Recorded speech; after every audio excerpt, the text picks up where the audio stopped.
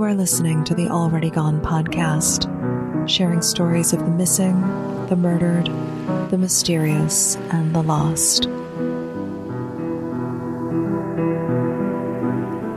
This episode came about in an unusual way. You see, Byron Hoffmeister attended Berkley High School. I'm guessing he graduated in 1965, which means he went to school with my uncle. They may have known each other growing up. In talking with my dad one day, he mentioned that when I was a kid, my uncle used to mention this guy, Byron Hoffmeister, saying something like, well, that's a bad guy, but he's no Byron Hoffmeister. Dad and I knew Byron Hoffmeister had killed someone, but we figured it was in a bar fight, or maybe vehicular homicide, not the brutal stabbing of a 17-year-old girl on the side of the road. So let's return to the summer of 1971, when a high school senior out performing good deeds crossed paths with an unrepentant monster. Wait, no, we can't start there.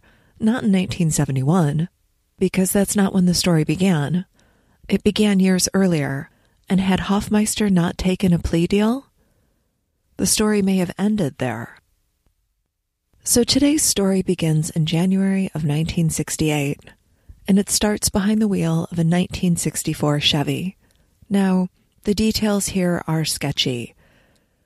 Police kept only a thin file of documents, perhaps 10 pages in all, and because a plea deal was arranged, the courts don't have much information either.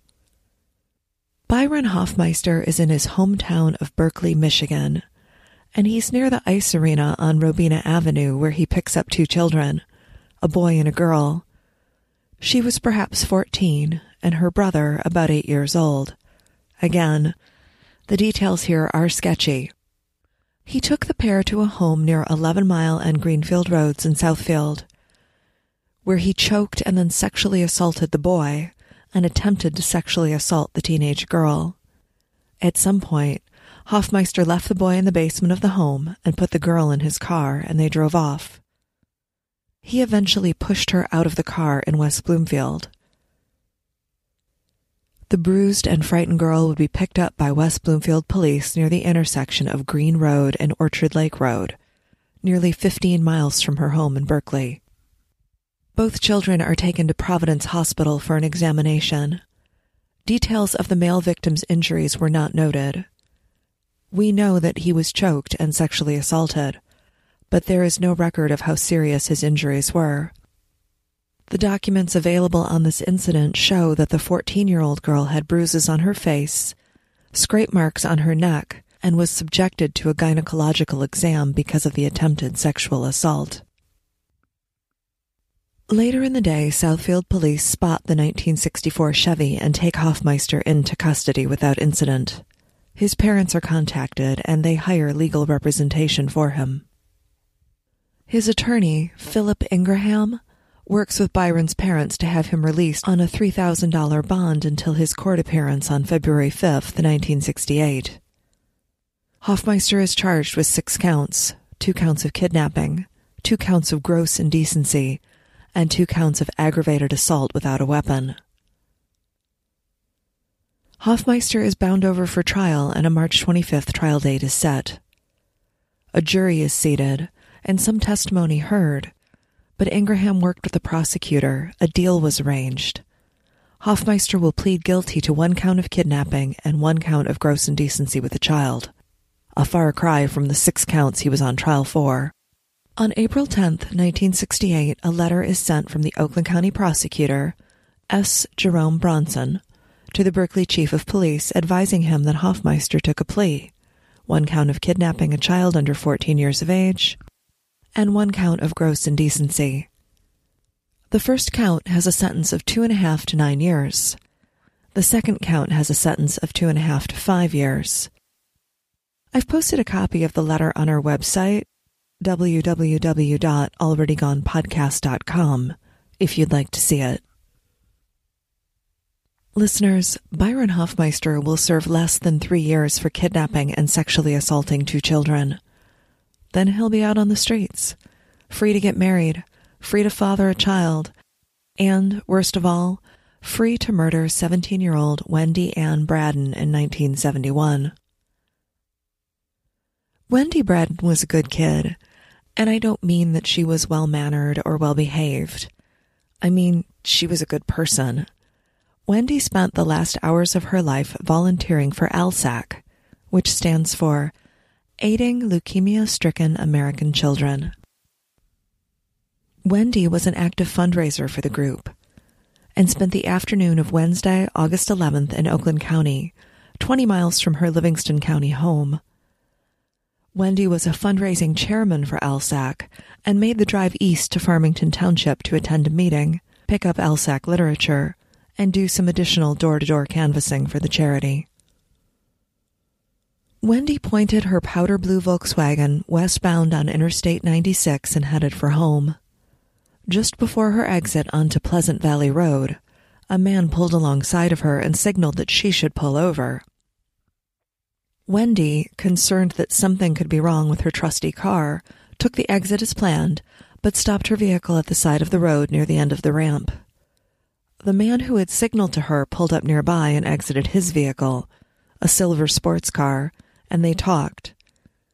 Several drivers saw Wendy, with her chin-length hair and bright eyes, standing outside of her vehicle, speaking to a white male about 5'8" tall, medium build with shoulder-length wavy brown hair. The two were near the side of the road, but they soon relocated to a small parking area just north of the expressway. They were seen in both areas, the side of the road and the parking lot, by several witnesses. No one saw him pull out a knife and attack her, stabbing her multiple times before Wendy broke away from him, getting behind the wheel of her car and driving away. Arriving moments later at a friend's house, Wendy fell from the car, her chest covered in blood. She had received a dozen wounds, and her right hand was horrifically injured, the thumb nearly severed. Her friend, Sherry, cried out for her father, who phoned for an ambulance to transport Wendy to the hospital. Wendy was crying and upset. She was able to talk to Sherry, but did not tell her who was responsible for her injuries.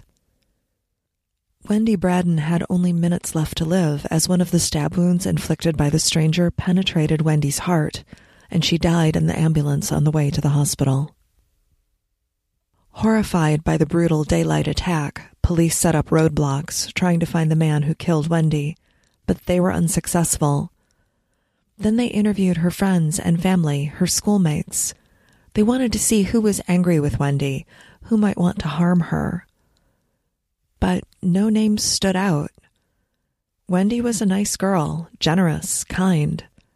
She wasn't dating anyone, and she'd spent her summer either fundraising for ALSAC, working her part-time job, or swimming at the lake.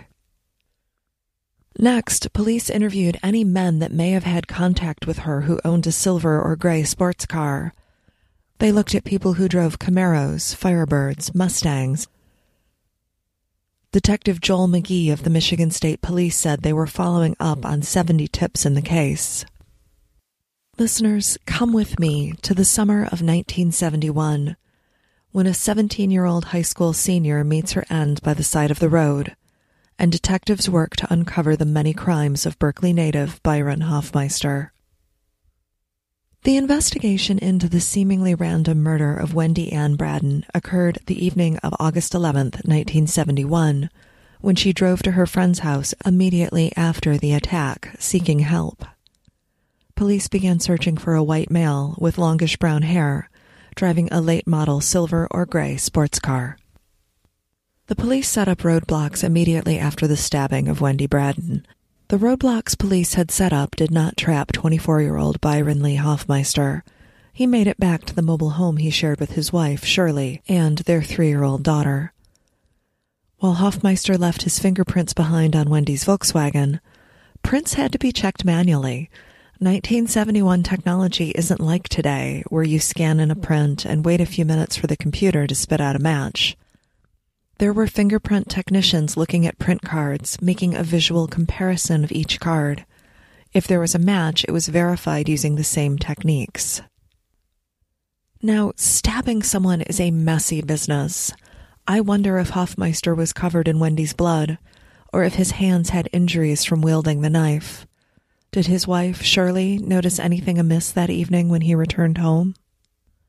Let's talk for a moment about Shirley, the mother of his young child. She was involved with Hoffmeister at the time of his arrest in January of 1968 for gross indecency and the kidnapping of 2 children. I don't know if they were already married or just dating at that point.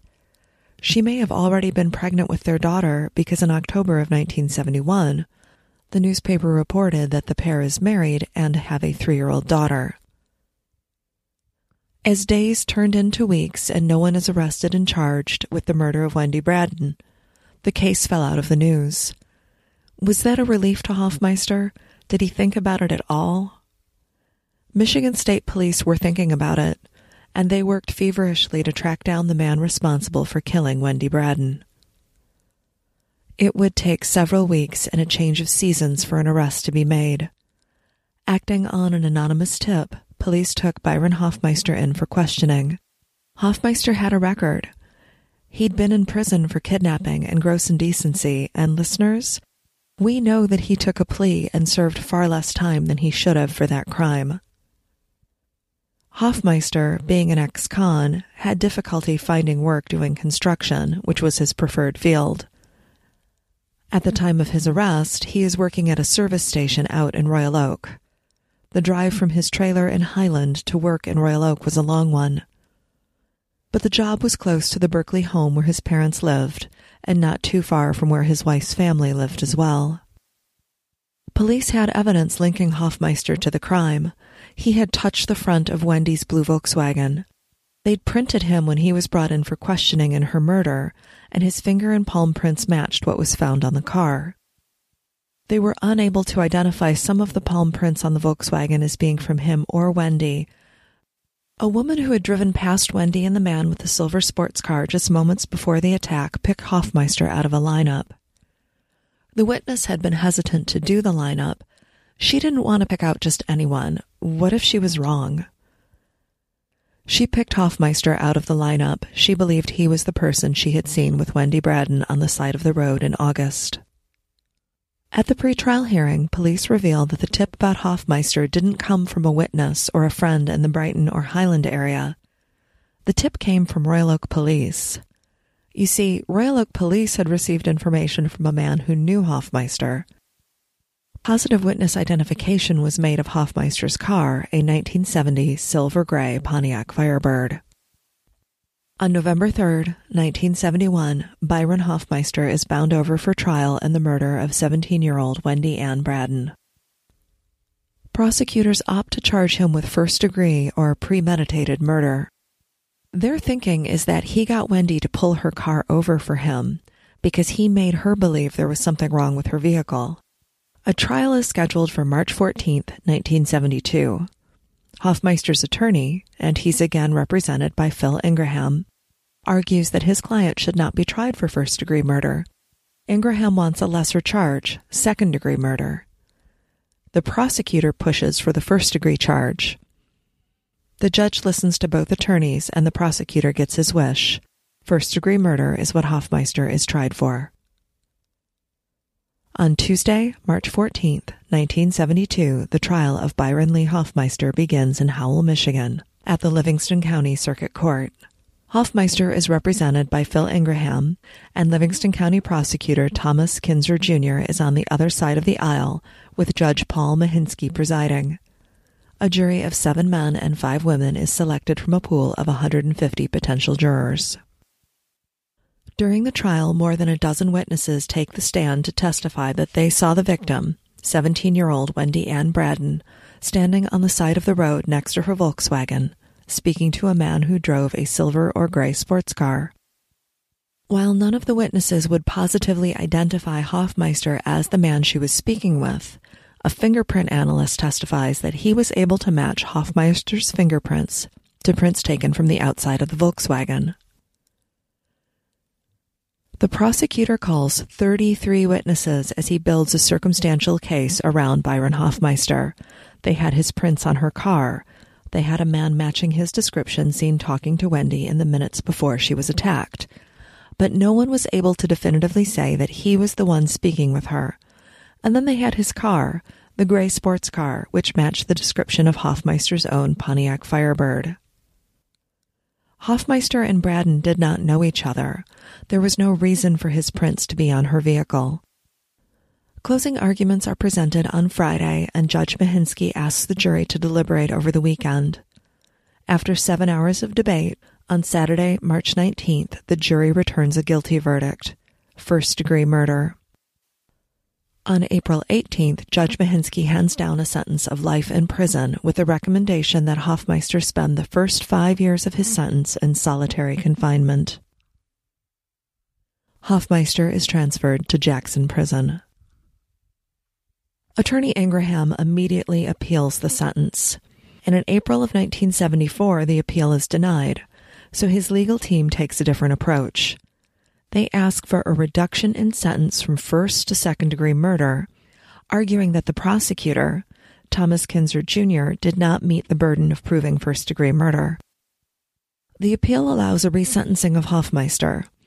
Judge Mahinsky declines to alter the sentence, but second-degree murder means that at some point Hoffmeister will be eligible for parole. Livingston County residents are concerned that Hoffmeister could be released after serving only 10 years in prison for the murder of Wendy Braden. And listeners, we know that he served only 2 years for kidnapping and assaulting 2 children, so their fears are not unrealistic. A petition drive is launched, and hundreds of signatures land on Judge Mahinsky's desk asking him to do something, asking him to stop anything that would lead to Hoffmeister's release. Mahinsky hears the people, and he agrees with them. Hoffmeister is violent and unrepentant.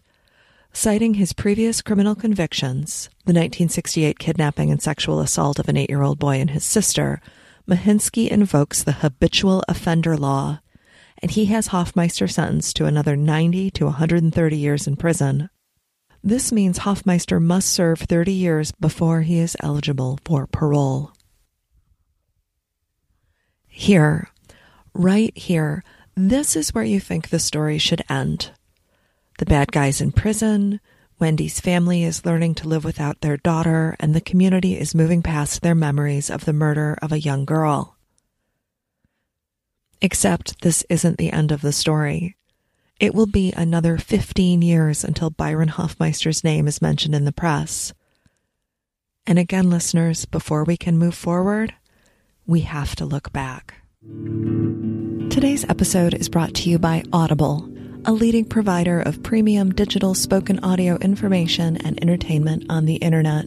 For a 30-day trial and a free audiobook, visit www.audible.com/Detroit or text Detroit to 500-500. If you're looking for something engaging, try The Outsider by Stephen King.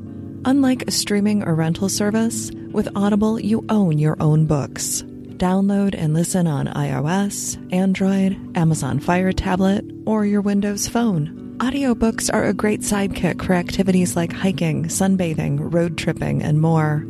Your 30-day trial and a free audiobook are waiting at Audible. Visit audible.com/Detroit or text Detroit to 500-500. That's audible.com/Detroit or text Detroit to 500-500. And now, back to the show.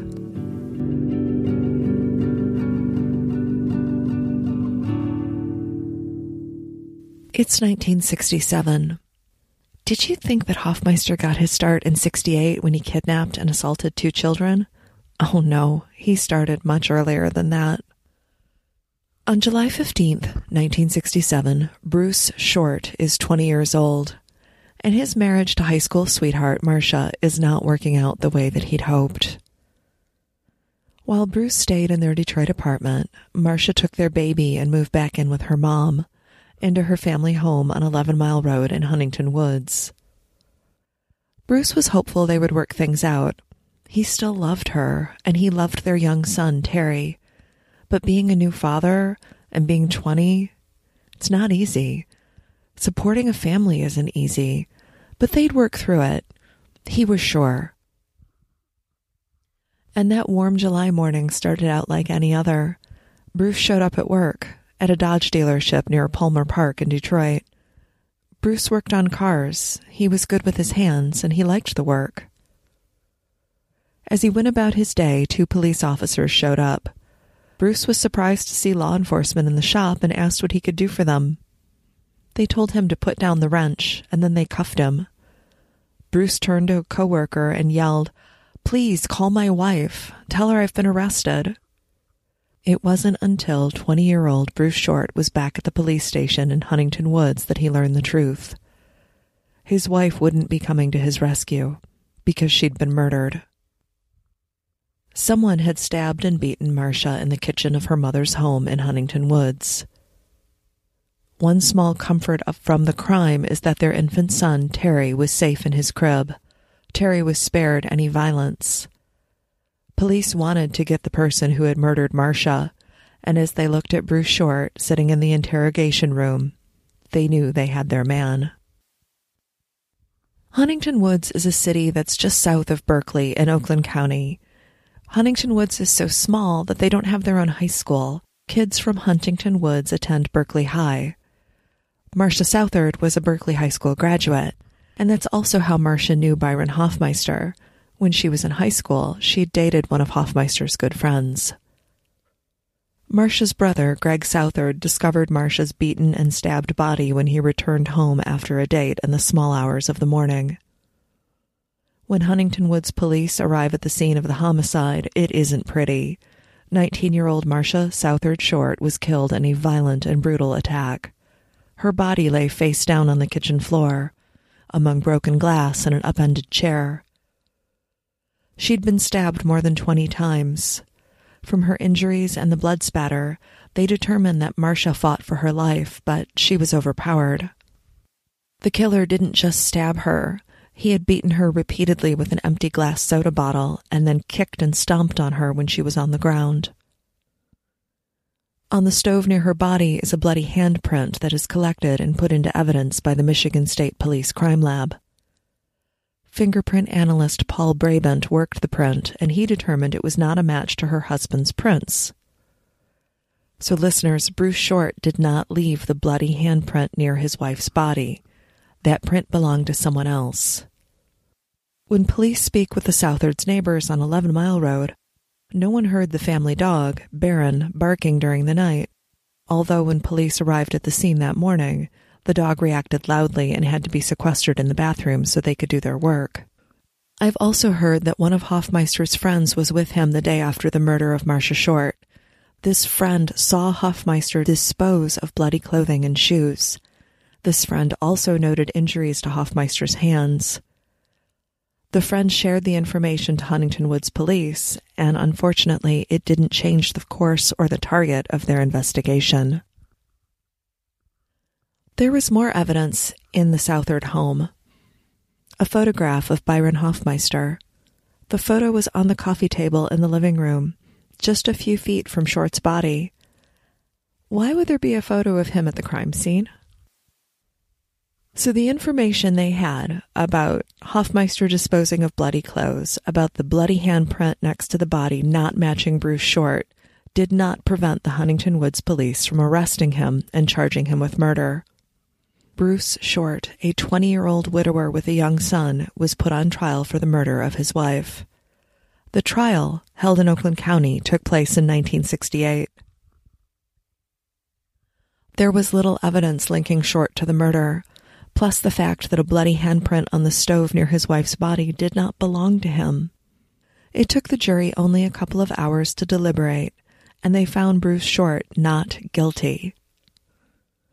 Despite being acquitted of the murder of his wife, the Southard family, particularly Marcia's mother, was reluctant to give young Terry Short back to his father. It would be several months before Bruce was reunited with his son. The murder, the accusations, and the trial tore the two families apart. The acquittal was not a comfort to Bruce or to his wife's family. Who had murdered Marcia, and why? The question would take 3 decades to answer. Remember the Michigan State Police evidence technician I mentioned earlier, Paul Brabant? He processed the bloody handprint. He was not notified of Short's trial, and he was not called to testify. In a 1996 interview with the Detroit newspaper, Brabant said that he was, quote, quite upset that prosecutors didn't tell him about the trial until it was over. In the same 1996 news piece, Huntington Woods Detective Lieutenant John Morrison agreed that the case against Short should never have gone to trial. After the 1968 trial, Bruce Short heard rumors that someone his wife knew in high school, Byron Hoffmeister, could be responsible for her murder. Hoffmeister had a criminal record, and he knew Marcia. After Hoffmeister was sent to prison in 1968, Short went to the Huntington Woods Police with this information, but the department wasn't receptive. When Hoffmeister was arrested for the murder of Wendy Braden in October of '71, Short went to the Michigan State Police Post in Brighton. He told them what he'd been through, the murder of his wife, the trial, the acquittal. Then he told them about the unidentified print from the stove, a bloody print left near the brutally murdered body of his wife. Police took Short's information and spoke with Michigan State Police fingerprint analyst Paul Brabant. We mentioned him earlier. He's the Michigan State Police analyst who collected the bloody print from the Southard home after Marcia's murder. He also printed a beer can in the living room of the Southard home, which had prints on it, prints that did not match the victim. Brabant compared the prints taken from the Southard home to prints he had on file for Byron Hoffmeister. They were a match. Brabant packaged up this information and forwarded it to the Huntington Woods Police Department. The department received the information, and they placed it in the file with the rest of the evidence on the Marcia Short murder case. You heard that correctly. Information that would have cleared Bruce Short and the murder of his wife sat in a case file on a shelf for 20 years. In 1992, Huntington Woods has a new police chief, and the Oakland County Prosecutor's Office is looking to clear old cases. Huntington Woods Detective Lieutenant John Morrison dusts off the case file on the murder of Marcia Short, the young woman who died on the kitchen floor of her home 25 years earlier in 1967. In the file, they find the information sent by Paul Brabant, showing that convicted killer Byron Hoffmeister is the owner of the bloody handprint found near Marcia's body. While the photo of Hoffmeister from the living room of the Southard home is lost, the crime scene photos, where the picture of Hoffmeister is visible and identifiable, are still in the file. Here is a case that Oakland County can clear. Hoffmeister is charged in the murder of 19-year-old Marcia Short. In 1992, Bruce Short is in his mid-40s. His son, Terry, is an adult, and someone is finally being held accountable for the murder of Marcia Southard Short in a home on 11 Mile on a July day in 1967. No one from the old neighborhood in Berkley is surprised to learn it was Byron who killed her. There had been rumors for years. Listeners, I've seen yearbook photos of Marcia, and she was a pretty girl. Perhaps Hoffmeister thought he had a chance with her since she and Bruce were on the outs. Marcia wasn't interested, and she turned him down. This could be the same scenario that played out leading to the murder of Wendy Braden.